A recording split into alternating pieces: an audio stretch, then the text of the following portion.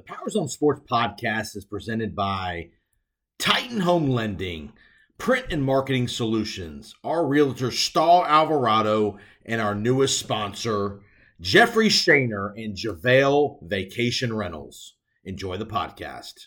Larry Bird's not walking through that door. We talking about practice. Not a game. We talking about practice. It's my team. It's my quarterback. The kick. It is.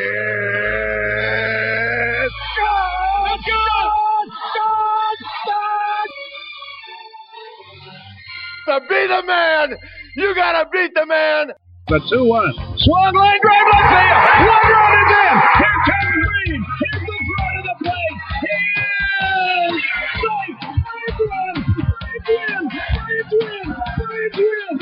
Braves win. This is the Powers on Sports podcast. Well, we have finally reached the moment of truth. Selection Sunday is finally here. The bracket will be unveiled on Sunday night, 6 p.m. for all the world to see. Who is in, who is out, bubble teams bursted, where will the little guys get pitted, what 12 do we all think will beat a 5, and all things in between. Welcome into the Powers on Sports podcast. I'm your host, Jason, down in Tampa. Like I said, we've reached the start of the greatest 3-week event on the sports calendar, getting ready to happen with March Madness. Remember, Sunday night, brackets will be unveiled. CBS, 6 p.m., ESPN, CBS Sports Network for all your analysis. You'll see all the bracket stuff for a couple of hours. So that will be really good. Want to give a shout out to TJ Reeves and the folks over at TuneIn for allowing me to be a part of the Big South Conference Tournament Final on Sunday. TJ and I went up to Charlotte over the last weekend, and did the Big South Final on Sunday. We had a tremendous game. Number 1 seeded UNC Asheville survived the valiant effort of the Campbell Camels. Campbell was the 7th seed. NC Asheville was the 1 seed. Asheville came back from 14 down in the second half with 7 minutes to go to win and earn the automatic bid to the NCAA tournament. So great job by the Big South Tournament hosting the tournament in the Bojangles Coliseum up in Charlotte. They did a real good job on the event, operationally and such. We had a great game, and again, thanks to TJ Reeves and the TuneIn platform for allowing me to be a part of the broadcast. So, all right, we got a good episode for you. We are going to talk some NFL franchise tags. The franchise tag deadline expired on Tuesday, so I'll give you a quick synopsis summary of where that's at right now as we head into the weekend. Got 2 great interview spots. We are going to talk with Ian Eagle, famed broadcaster with CBS Sports. He does stuff for the Nets, TNT, TBS. I talked to Ian as part of, I do some fill-in work with Mike Grace and his sports radio show called The Press Box. And Mike was able to, one of the days I was filling in, Mike booked Ian Eagle. And we're going to have you're going to hear that conversation with Mike Grace, myself, and Ian Eagle. We talked about a lot of cool things. Didn't talk about a lot of sports, actually. Talked a lot about stuff about his career and just some, you'll get a kick out of some of the nuggets that Ian drops. So I think you'll enjoy that interview with Ian Eagle, CBS Sports, TNT, NBA coverage, New Jersey Nets. He's just he is a budding star. I mean, he's a star in the profession for sure. And remember, he'll be taking over Final Four duties for Jim Nantz beginning next year in 2024. And you'll hear Ian on the NCAA coverage next week, first and second round, and then you'll see him in a regional in the regional round as well. So Ian Eagle is really cool to talk to, so you'll enjoy that. And then we're going to talk to Steve Carney. Steve Carney is a guy down here in the Tampa Bay area, covers the Tampa Bay Rays, does some work for Major League Baseball. He has the Under the Orange Roof podcast. He's the host of that. And we're going to reminisce and celebrate the life of Dave Wills. Dave was the play-by-play man for the Tampa Bay Rays for going into 18 years. He unexpectedly passed away over the weekend. Actually, when TJ and I were in Charlotte on Sunday morning, the news broke that he had unexpectedly passed away in the Sunday morning. And TJ knows Dave a little bit and as well. So that was a lot of breaking news Sunday morning with Dave Wills passing away. So we're just going to talk to Steve Carney, who knew Dave pretty well, about just his legacy as the Rays broadcaster and such. And we're also going to talk to Steve about some of the new rules in spring training, time clock, pitch clock, bases, shifting, all those things, how that stuff is taking shape in spring training as we lead to opening day here at the end of March. So good episode for you. Again, let's hit a couple of these NFL franchise tag stories and narratives. If you didn't see, Daniel Jones re-signs with the Giants, which allowed them to then put the franchise tag on Saquon Barkley. And Geno Smith re-signed with the Seattle Seahawks. And the Buccaneers made a couple of moves. They released Donovan Smith. They're going to release Leonard Fournette, probably Cam Brate. So they are having to, remember, all teams by next Wednesday, March the 15th, have to be at or below the salary cap. You cannot be over the salary cap between now and next Wednesday when the new league year starts. So again, there'll be plenty of more moves to be made here in the next several days leading up to next Wednesday that teams have to get under the salary cap. Period. Forget about signing free agents. So next Monday on the 13th, the open tampering period is open. There's basically a 3-day window when agents and teams and players can start negotiating with teams prior to Wednesday when the league year starts. So you'll see a lot of these deals will get consummated on Monday and Tuesday. We just had the NFL Combine where a lot of that stuff, wink, wink, was happening behind the scenes as well, as far as deals getting made and things like that, anticipating the new year starting. So a lot of action at the Combine last week. And obviously at the Combine, you saw the Anthony Richardson was kind of the star of the quarterback class. C.J. Stroud had a really good day from all indications throwing the ball, but Richardson with his physical skills and his records he set running and jumping, you're going to see a team most likely jump up to take Anthony Richardson. All the drama around how tall and how heavy was Bryce Young going to be, all that stuff happened. So all these pro days will be happening here in the next several weeks leading up to the draft, which is at the end of April. So you'll see more and more of this stuff happening. Obviously, these combine workouts have a little bit of affect the decision making of these teams going into free agency. So you will see what teams are thinking by what they do in free agency, or maybe what they don't do as far as signing players, especially the teams that maybe need a quarterback. You'll see what they're kind of leaning towards if they don't sign somebody in free agency and such. So got several teams that need quarterbacks. The biggest news in the franchise tag world was Lamar Jackson being franchise tag, which was expected, but was not sure which way the Ravens would go. Would they give him the non-exclusive tag or the exclusive tag? Remember, the non-exclusive tag, which the Ravens did put onto Lamar Jackson, now allows Lamar Jackson to go negotiate with any team in the league and get a deal, which would, if they get an offer sheet, that would allow the Ravens 7 days to match the offer. So Lamar could go to the Atlanta Falcons, the Charlotte, the Carolina Panthers, the Miami Dolphins, whatever team he wanted to go to. If they were willing to give him an offer sheet, he could sign the offer sheet, and that would allow the Ravens 7 days to match. Obviously, with Lamar Jackson, the hang-up seems to be the guaranteed contract. Lamar sounds like is demanding that the entire contract be guaranteed. The Ravens don't want to do that. Obviously the albatross in the room is the Deshaun Watson deal, $230 million fully guaranteed. The Ravens don't want to pay that, nor should they pay that. In my opinion, I think the next number is like 189 of guaranteed money goes to Kyler Murray. I think it's some range between 189 and 200 would probably be the number I would probably give Lamar Jackson if you're going to give him, but I would not guarantee the entire 4 or 5 year contract at $50 million a year to Lamar Jackson for sure. If I was Lamar Jackson, what I would try to do, I would try to go sign a 3-year, $130 million deal where it is maybe potentially guaranteed. You're still that would allow you in 3 years to go and renegotiate another contract in your prime, and the dollars will be even higher with the TV money and such. I would not, if I was Lamar, probably sign a 5-year deal.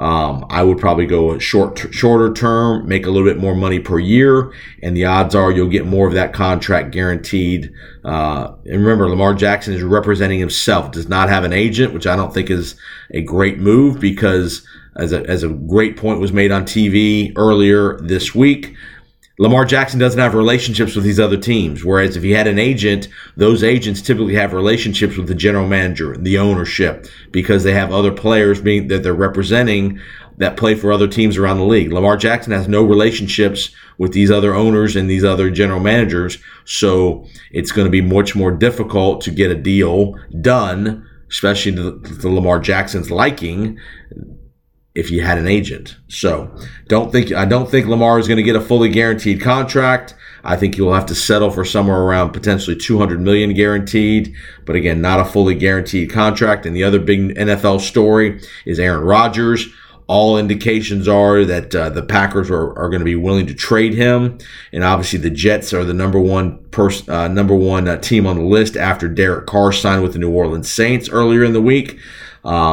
Representatives from the Jets, the ownership, the general manager, the head coach, and the OC, Hackett, Saleh, Joe Douglas, Woody Johnson, they all flew out to California early in the week to visit with Rodgers. So I think you'll see a deal get consummated here in the next 3 or 4 days, probably leading into Monday. Because the Jets need to know what their situation is. They need to go into free agency knowing, do we have to go sign? And remember, if they don't get Lamar Jackson, they don't get Aaron Rodgers by Wednesday, they could then make a run to try to go get Lamar Jackson. So that's something that they could do, given the scenario of what it is. But I think you'll see an Aaron Rodgers situation resolved by probably Monday over the weekend, and then obviously they'll get compensation worked out with Green Bay. I would think you're going to probably get a number 1 pick for Green Bay. You're going to get if you're Green Bay, you're going to probably get a 1 and maybe a 3 or a 1 and a 2, something like that. I don't think you'll get 2 number 1s for Aaron. I think you'll get a 1 and either a 2 or a 3 for Aaron Rodgers. So that, to me, I would think that's where the compensation will land at, somewhere in that range. So lots of NFL news getting ready to happen in the next 5-6 days with all the free agency stuff. Not a huge free agency class as far as star players. Not a lot of big names out there, but you'll see some trades. You'll see some guys get cut that kind of unexpected, and there will be at least 1 or 2 wow moves made by a team, whether it's a quarterback signing, whether it's a trade, whether it's a player getting cut. There'll be a couple of wow moments that you'll see here in free agency in the next couple of several days here. So again, you're going to enjoy our chat with Ian Eagle. Remember, you can reach out to us on Twitter at JPO Sports. If you have not already done so, subscribe to the podcast. Again, I want to thank our sponsors, Titan Home Lending, Javille Vacation Rentals, my guy Jeffrey Shaner. If you're looking for a condominium, if you're going down to the Caribbean, if you're looking for a condo in St. Martin's, love to hook you up. You'll hear the ad later in the podcast here of the opportunity to rent a place very reasonably priced in St. Martin's if you're looking for a Caribbean vacation, as well as my guy Todd Tedesco at Printon Marketing Solutions and Star Alvarado, our Bay Area realtor. And you can reach Star at 813-538-9572 if you're looking to sell or buy a home anywhere in the Tampa Bay area. So lots of thanks to all those guys for partnering up with us in the Powers on Sports podcast. And again, enjoy my chat with Ian Eagle and Steve Carney. We'll be back in just a minute. Now a word from Jalil Vacation Rentals as we enter the 2023 vacation season. If you are heading to the Caribbean, down to St. Martin's this vacation season, reach out to Vrbo.com, listing number 650201, to rent your perfect penthouse condo that overlooks St. Martin's and the ocean.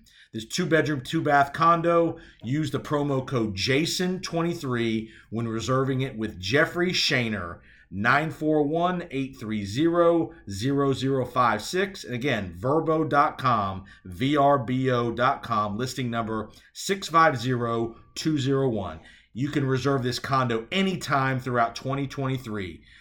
The condo and St. Martin's is half Dutch and half French. It's a beautiful vacation spot for both your family and or that special loved one in your life. So reach out to Jeffrey Shaner, 941-830-0056, and tell him the Powers on Sports podcast sent you. Now a word from our partners at Print and Marketing Solutions, as well as Star Alvarado, our realtor here on the podcast. If you have any buying and selling needs anywhere in the Bay Area, reach out to Star Alvarado, 813-538-9572. She can help you on the selling side or the buying side of any real estate transaction here in the Tampa Bay area. From St. Pete to Tampa to Wesley Chapel and anywhere in between, reach out to Star Alvarado, 813-538-9572. And Print and Marketing Solutions, my guy Todd Tedesco, 813-498-2887. Todd's located on the corner of Lineball and Gun Highway over in Carrollwood. Todd can help you with all of your print and supply needs, corporate events, golf tournaments, signs and banners, marketing pieces, color copies, anything in between. Todd is your print and marketing specialist. Again, print and marketing specialist, Todd Tedesco, 813-498-2887. March is here, and it's glorious. You gotta love it! Drive and slam! Oh, he's feeling it from the outside. Who isn't ready for that? It's still February, but we're close to March Madness, and we cannot wait. Going to be talked about everywhere, including here inside the press box on this Thursday, the 23rd day of February, 2023, episode 544 of the program. That's the voice of Ian Eagle, who joins us here in hour number 2. We start by welcoming Jason Powers in. Jason from the Powers on Sports podcast joins us from Tampa. Great to have you back with us, Jason, and you came at a great time, my friend, as Ian Eagle does join us. Ian, I'm hoping you're sitting somewhere like with in a lounge chair with a cool breeze blowing across you, maybe a tall glass of something with umbrellas in it. I'm thinking you deserve a break, man. What kind of schedule have you been keeping lately? Good grief. Let me analyze where I am. No cool breeze, no tall drink, no lounge chair. I'm basically where Aaron Rodgers is. That's where I'm at. In the dark, just pondering life itself. Well, look, seriously, though. I mean, you got a little break for the NBA All-Star break, but you've been doing NBA, your regular Brooklyn Nets, but also NBA on TNT and TBS these days, CBS football through the regular season. You're getting ready for March Madness. Heck, you had Kentucky and Tennessee Saturday with Bill Raftery. So it's been a crazy schedule for you lately. It has, and what ends up happening when you get assigned with Bill, it's not the game that's the challenge, it's the night before that's the challenge. You have to navigate your way through that night. You have no idea who's showing up for dinner. You have no idea what time the dinner will end. You have to put some boundaries on the social experience. I didn't know that my first 4 years paired with Bill. I didn't know I was allowed to leave. So I would get back to the hotel, 2:30. This guy the next day was like a spring chicken. He was on the treadmill doing his walk. Meanwhile, I'm struggling to just get through the day at the time as a 27, 28-year-old. So now, as a cagey veteran, I understand the weekend at hand. I understand how to attack it, and I understand how to avoid the pitfalls of Raf. But prior to that, before the NBA All-Star break, I talked to you, we swapped text messages a couple of times, and in both instances, you were in the midst of 5 games in 5 days in 5 cities. How much of a toll must that take, man? Yeah, it's about the compartmentalization more than anything else. The games themselves, you're ready, you're prepared. All of us that have done this, we recognize the work that goes into it. And when you show up, That's the fun part. The fun part is the game itself. It's the getting in between the game travel that can bring the stress and the angst, because then it's not in your control. You control none of that. Your hope is the flight takes off at the right time and the car is there to pick you up, and so on and so on and so on. So fortunately, yeah, everything went really smoothly. The Super Bowl was in there as well. I ended up doing the world feed with Charles Davis. Huge numbers in Sri Lanka. I don't want to get into the specifics. You've always been huge in Sri Lanka, man. Huge. I can't walk the streets of Sri Lanka without a mob. It was fun. It was a blast. The game was a classic, and just being there, being a part of it. It was the first time I had ever called a Super Bowl in any form. I had done the world feed on NBA Finals, on NCAA Final Fours, and it just gives you a real taste of being in that environment and preparing and delivering in the moment. It doesn't change anything when you put the headset on. You're not thinking about where you're going and who's listening and who's watching. You're just focused and lasered in on what you have to do. So a lot of fun being in Phoenix for a couple of days and doing it with Charles. A blast. Got a phonics question for you, Ian. I'm sure Ian, I call you Ian. I'm sure you get called that 1,000 different times, and that was the Oedipus of my question. Where did the family pronunciation of Ian come from as opposed to Ian? Because I'm sure you get it all the time. Sure. Hey, Ian, is that a family thing? Yeah. So I was born 1969, a great year. My dad's mom had passed away prior to that, and her name was Ida, and he wanted to name me after her. So you have limited options at that point. You could go Ira, and you might sound like an accountant for the rest of your life. You could go Ivan, and you might sound a bit archaic Russian in some way. Yeah, conqueror of some sort. Or you could come up with a new pronunciation of an old name. The name as we know it is usually pronounced Ian, but my father and mother put a twist on it, and they like the sound of Ian Eagle more than Ian Eagle. So that's all I've ever been. When people ask, obviously I have some go-tos. One is, do you know anybody named Brian? They say, of course. I said, well, how do you spell it? B-R-I-A-N. I was like, yeah, take the B-R off. What do you got? Oh, wow, yeah. That just blew my mind. I went many times. I'm hearing the other pronunciation, and I get it throughout my youth, throughout my childhood. There were a few things that happened over the course of time. One, I had it rolling. I felt good about it. Everybody in school knew me as Ian Eagle. All of my friends knew me as Ian Eagle.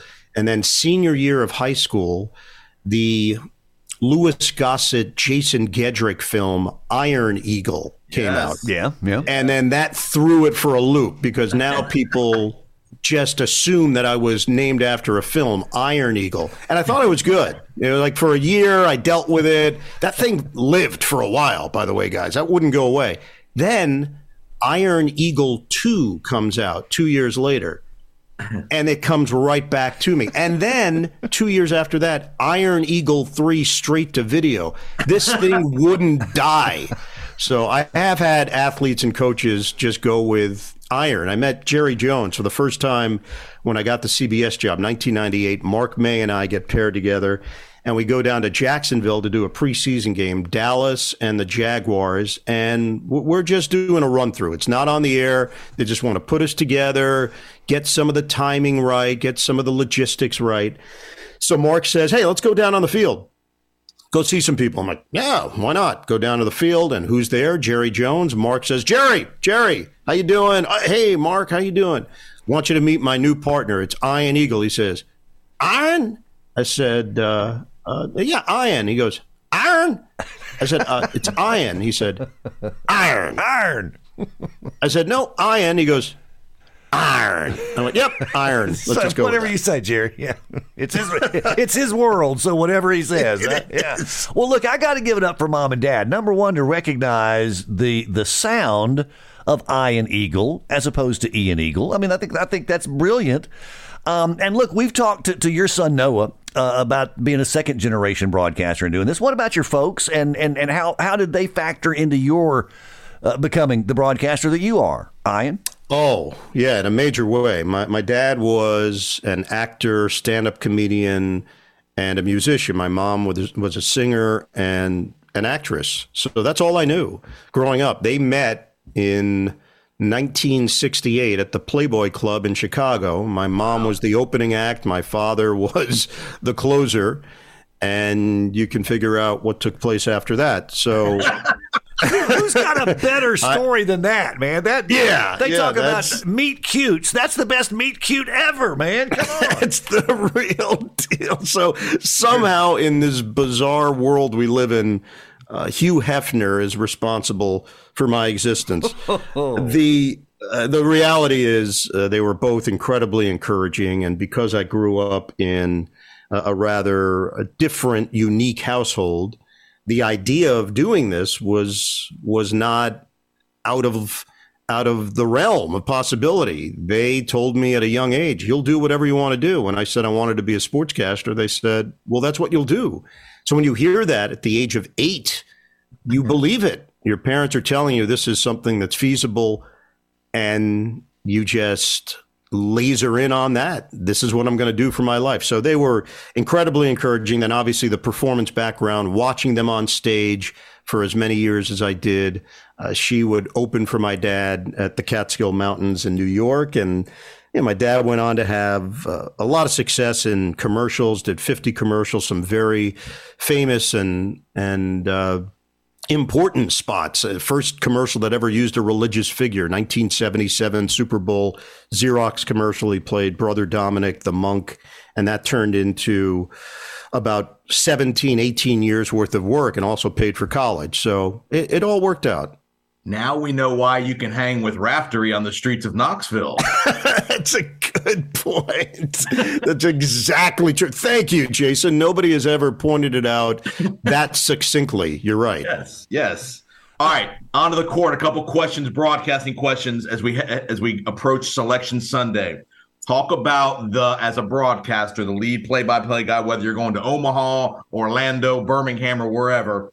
Talk about the pressure and the timeliness of having to prep for 8 teams on Selection Sunday. You find out at 6 o'clock you're going to wherever regional.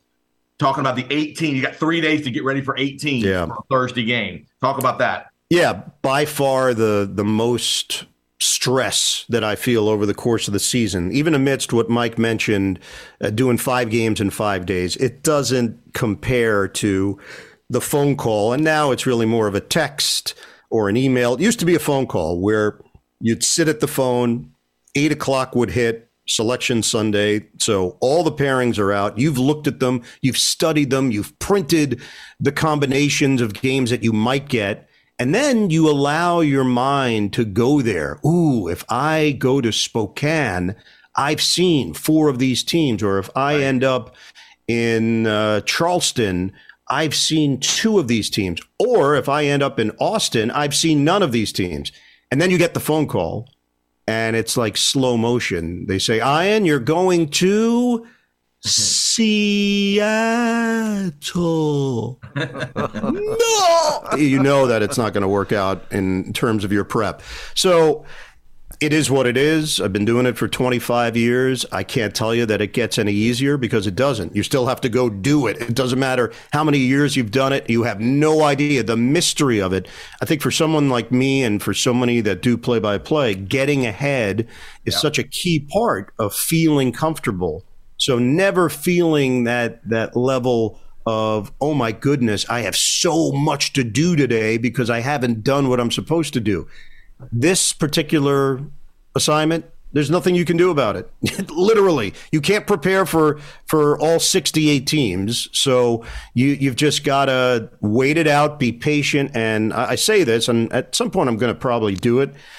I should just write myself a very direct letter and seal the letter every year and open it on Selection Sunday. And all the letter would say is, it's going to be okay. Yeah. You've done this. It's going to work out. Yeah. Do you catch yourself as we get the last couple weeks here trying to catch a 10 or 15 minute show on Fox or ESPN or wherever saying, hey, I might see Winthrop. I might see Illinois or somebody they haven't seen during the year just to catch a couple of names or a couple of highlights of a team like that playing? Big time. I'd say the last month, right from here to the tournament, is when you stop at a TV and pop on an FS1, an ESPN2, an ESPN Plus game, just to get the names in there. Even if they're not committed to memory, if they're floating around your head, right.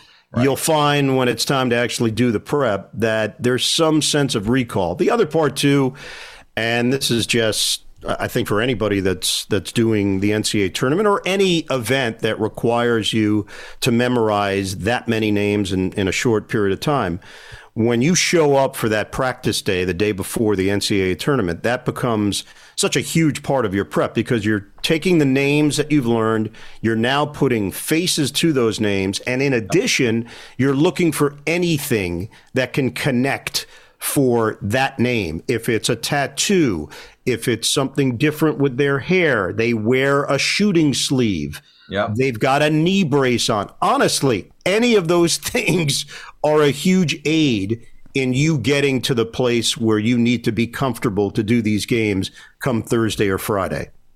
What about the wordsmith part of this? And we're visiting again with Ian Eagle, the next voice of the Final Four after Jim Nantz does one more for CBS Sports. Ian will take over in 2024. What about, again, the catchphrases? Do you ever think about that stuff ahead of time, or does that just come naturally? No, it's mostly what comes out in the moment. You know, you can workshop things and you can go over in your head 25 times. If this happens, I'll do this. And the reality, anybody that does this for a living knows, once you're in the moment, you have no idea what's going to be said and how it's going to be said. You've got to trust your instincts. And I think that's something that I learned over time. There's one particular moment that I remember. It was the 2000 NCAA tournament. So it was my third year doing it. And I had Seton Hall in that region. Tommy Amaker was the head coach, and they pulled off a couple of upsets to get to the Sweet 16. Tommy ended up using that as a springboard to get the Michigan job, and it was a fun Seton Hall team. Shaheen Holloway, current head coach, was a player on that team. Yep. And there was a backup point guard by the name of Ty Shine. And in the second round, Ty Shine made the biggest play of the game. And I, in that moment, kept going over in my head, man, this could be a great line. Ty Shine, one shining moment. The connection there seemed so obvious to me. And I got to the moment and I didn't go with it. Like something inside me, this is 23 years ago, said, maybe it's corny. Maybe people might mock it. And I didn't go with it. And I'm telling you, to this day, it bugs me that I didn't trust my instincts. And that was a huge turning point for me, even as a broadcaster in general, not just the NCAA tournament, of, hey, go with what hits you in the moment. Don't worry about it. If you believe in it, and if it comes from a real honest and genuine place, odds are the audience is going to connect to it in some way. So there are times where you take some chances, but for the most part, at this stage of my career, I just go with my gut. One last question for me. Talk about the difference between the NBA and the NCAA tournament, the suddenness of the NCAA tournament, whereas NBA, it's best of 7 in the playoffs and all that good stuff. Sure. Talk about how you get that feeling in your doing a game when you're 6, 8, 12 minutes into a game and you realize the underdog's got a real chance here and they've got the favorite either on the ropes or in trouble here. Talk about how exciting that gets for you when you're in a neutral crowd. You know the entire crowd's going to be rooting for the little guy up against that big top-seeded favorite. Yeah, Jason, it happens every year. It doesn't mean that there's an upset or a huge upset every year, but there's a moment in a game at one of these sites, and a neutral site, as you said, where the swing vote favors the underdog. And you can feel it. You can feel the groundswell of emotion in the arena. And you can feel it building amongst the two teams, the stress levels for the higher seed, and then can we actually do this? That mentality for the lower seed. Jim Spanarkel and I had it last year with St. Peter's on that incredible run. Wow. And then you recognize that That's what everybody in the sports world is talking about. You live in that little bubble for the moment of doing the game and staying focused on the game, and then the moment the game ends, I can't even begin to tell you the amount of text, hundreds of texts as the game is going on. And when the game is over, I look down at my phone and it's 294 texts of people that are living this moment with you in some way because it's visceral. Yeah, typically only 215 of those are from me. Yes, Ian, we're out of time, but thank you so much, man. We so appreciate your time, and we can't wait to hear you again on TV, man. Good luck. Yeah, excited. It's always fun, guys. Great talking to you. Be He's well. the best. Ian Eagle with us inside the press box.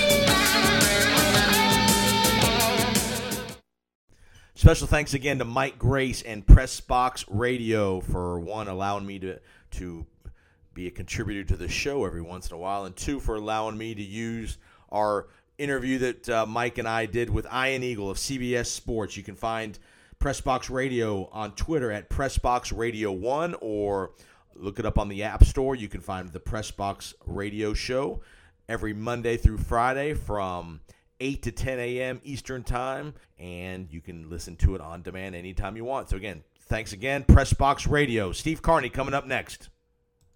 Now a word from Titan Home Lending. Are you in the market to be a first-time home buyer, looking to upsize or even downsize your current property situation? Reach out to Jason Powers at Titan Home Lending, 205-790-1404, anywhere in the state of Florida. Let's get you pre-approved, figure out how much money, how much house you can afford, whether it's an FHA, VA, conventional, jumbo loan, even bank statement loans if you're self-employed. We can help you. You want to build a home. We got a new construction loan available for you. Are you looking to renovate your home? There are renovation loans available, and we are experts in the renovation loan part of the home financing business. Reach out to me, Jason Powers, 205-790-1404. From Miami to Orlando to Jacksonville and Pensacola and anywhere in between, reach out to me at Titan Home Lending, where my loan gets you into your home. All right, welcome back to the podcast. Hopefully you enjoyed our chat with Ian Eagle from CBS. He'll be getting busy real soon here with March Madness and the regional starting next week. Next up, we're going to talk to Steve Carney. Steve is a Rays insider down here in the Tampa Bay area. He also works for MLB covering spring training, and he's also the host of the UTOR podcast. Does all things Rays, Tampa Bay, and he's, like I said, very active in the baseball world that comes spring training time. We're going to talk to Steve on some not so fun news.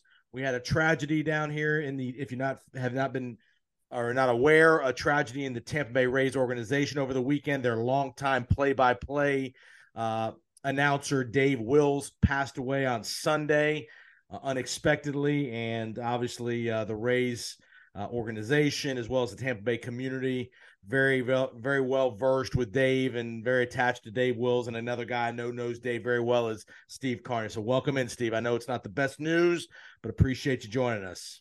Yeah, it's not fun to talk about Dave in the past tense, because Dave was so in the moment, and having worked with him for as long as I did, it's been a rough couple of days, but I appreciate you having me. Yep. So let's talk about Dave. Again, we want to celebrate Dave here. This is totally all about celebrating Dave. Dave was 58 years old.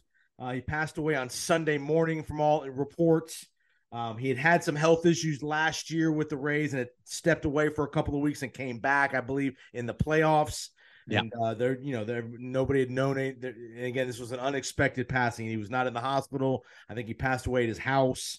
But he passed away early Sunday morning in his sleep. He had worked Saturday. The Rays had a spring training broadcast at Steinbrenner Field against the Yankees, a game that the Rays won 14-10, and I had seen Dave on the Thursday previous, so I had seen him just a couple of days earlier and talked with him, very briefly. But from what I could see, Dave looked good. He sounded good. And it was kind of a surprise, despite the fact that, yes, he missed a couple of weeks last year with a bout of tachycardia, which is an irregular heartbeat. missed the last 2 weeks or so of the regular season, but like you mentioned, had come back, worked both playoff games, did not have an issue. Did everything that he normally does in the off season with buddy baseball and some of the other things that he liked doing charity wise in the Tampa Bay region, and then had come back and had worked the first couple of weeks of spring training without any issues. And it was just as I've said to a lot of people, it was a real gut punch when I walked into Tropicana Field on Sunday morning to find out that Dave was no longer with us and that they had canceled the broadcast that day. They canceled the broadcast that they were going to have the next day. And it's going to be next weekend before they go back on the air from what I've been told by the organization. Yeah. Me and a friend of, TJ Reeves, were up in Charlotte doing the Big South Conference tournament, literally 11 o'clock or so, hour and a half before tip off.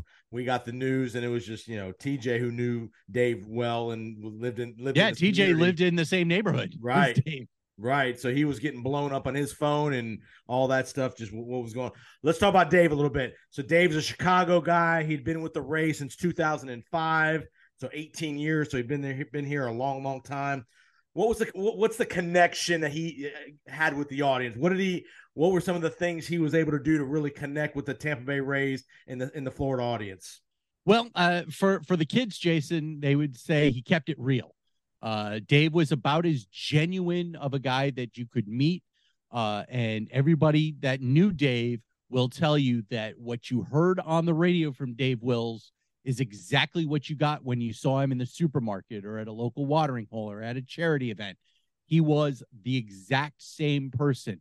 He was extremely gregarious, he was a larger than life individual. It started with the voice. I mean, the voice was one of these voices that, radio guys like myself and you, we all wish we had that voice. Right. That's a truly a gift. And I remember when I met him in 2006 and he found out that I was going to be doing some of the Rays games. This was his second year with the team, both him and Andy Freed going into their second year. And that 2006 Devil Rays team was really, really bad.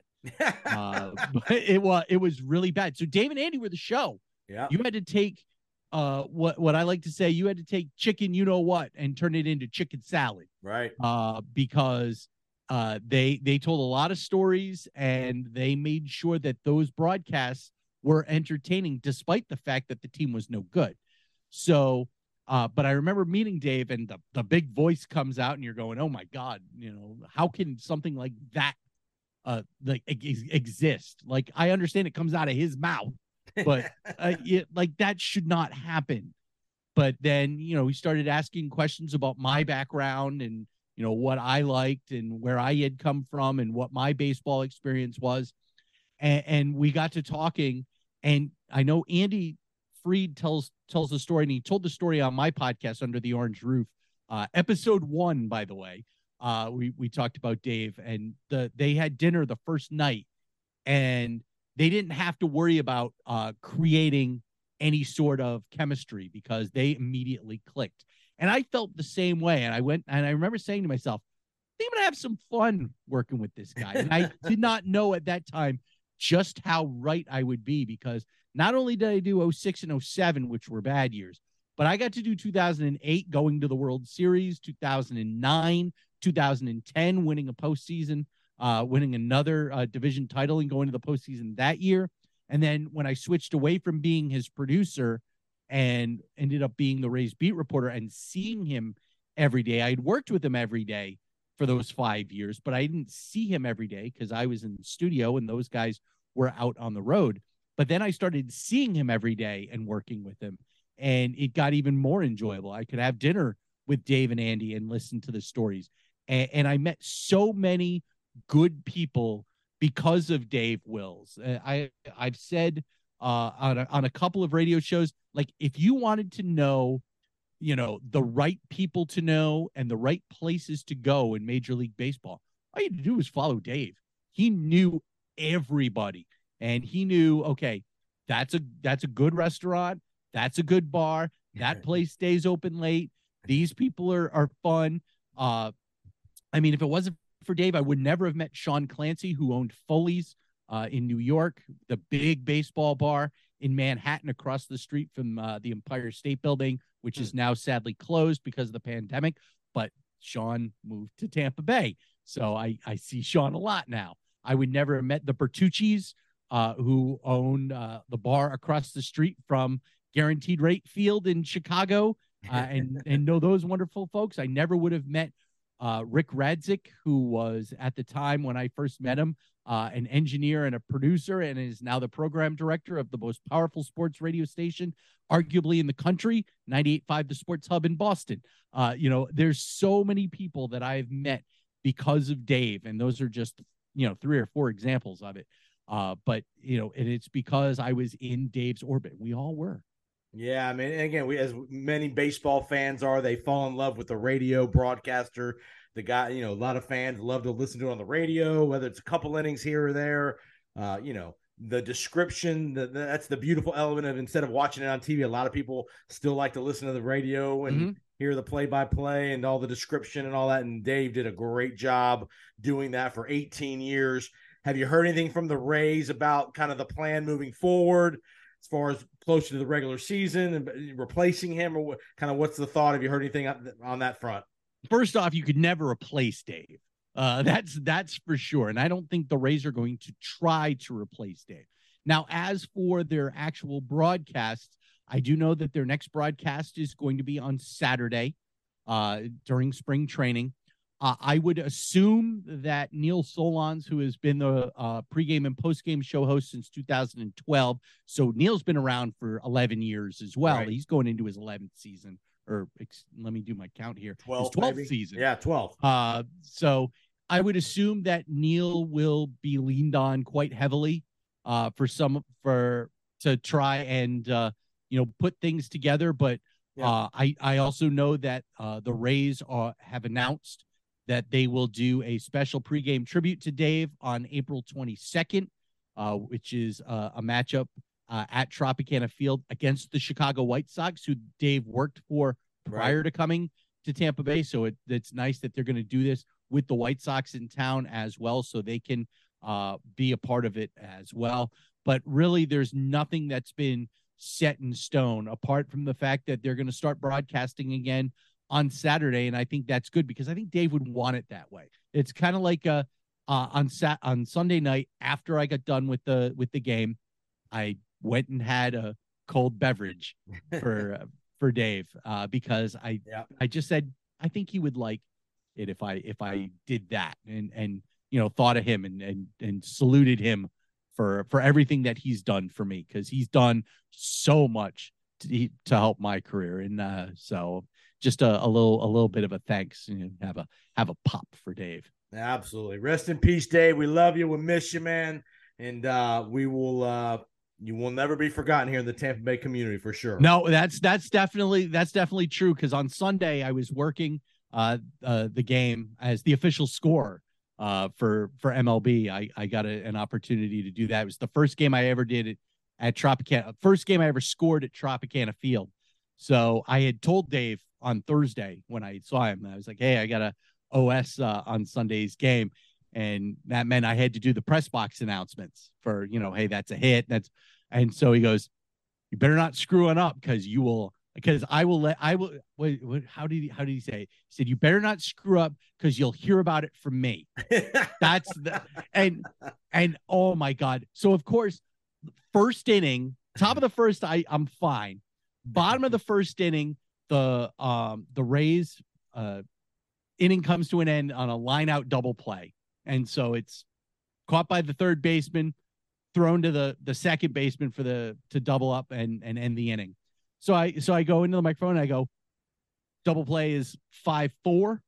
And then I looked up and I thought, was that really the third baseman? No, it couldn't have been the third baseman. I thought it was closer to the shortstop. And I go, correction, 6-4. And then I look back up and everybody looks at me like, what are you doing, you idiot?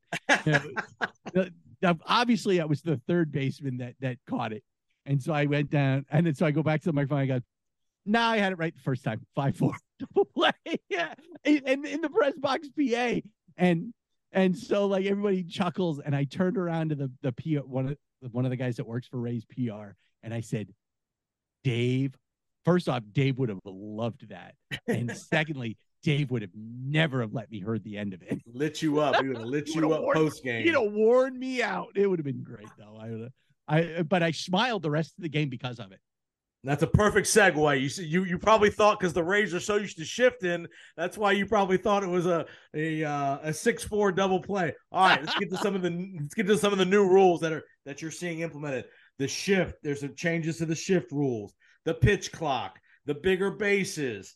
Talk to me about you've been around the grapefruit or the spring training circuit a little bit. Talk to me about what you've seen, what you like, what you don't like.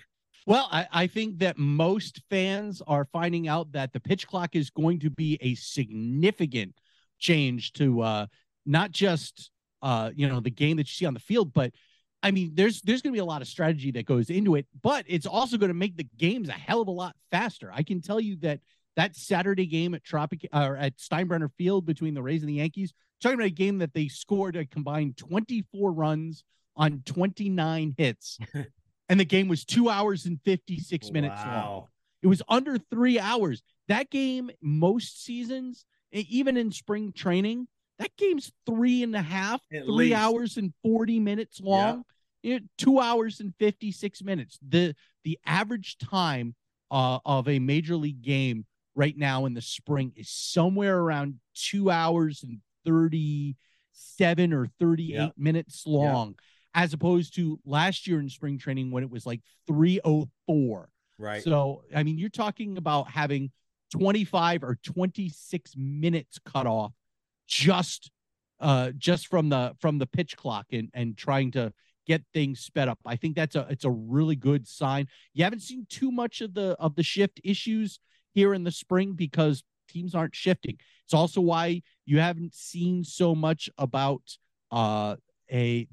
what they call disengagements from the rubber now, where you can only throw over twice without penalty, and unless you get the guy out, and then it becomes because if you don't, it's then a balk.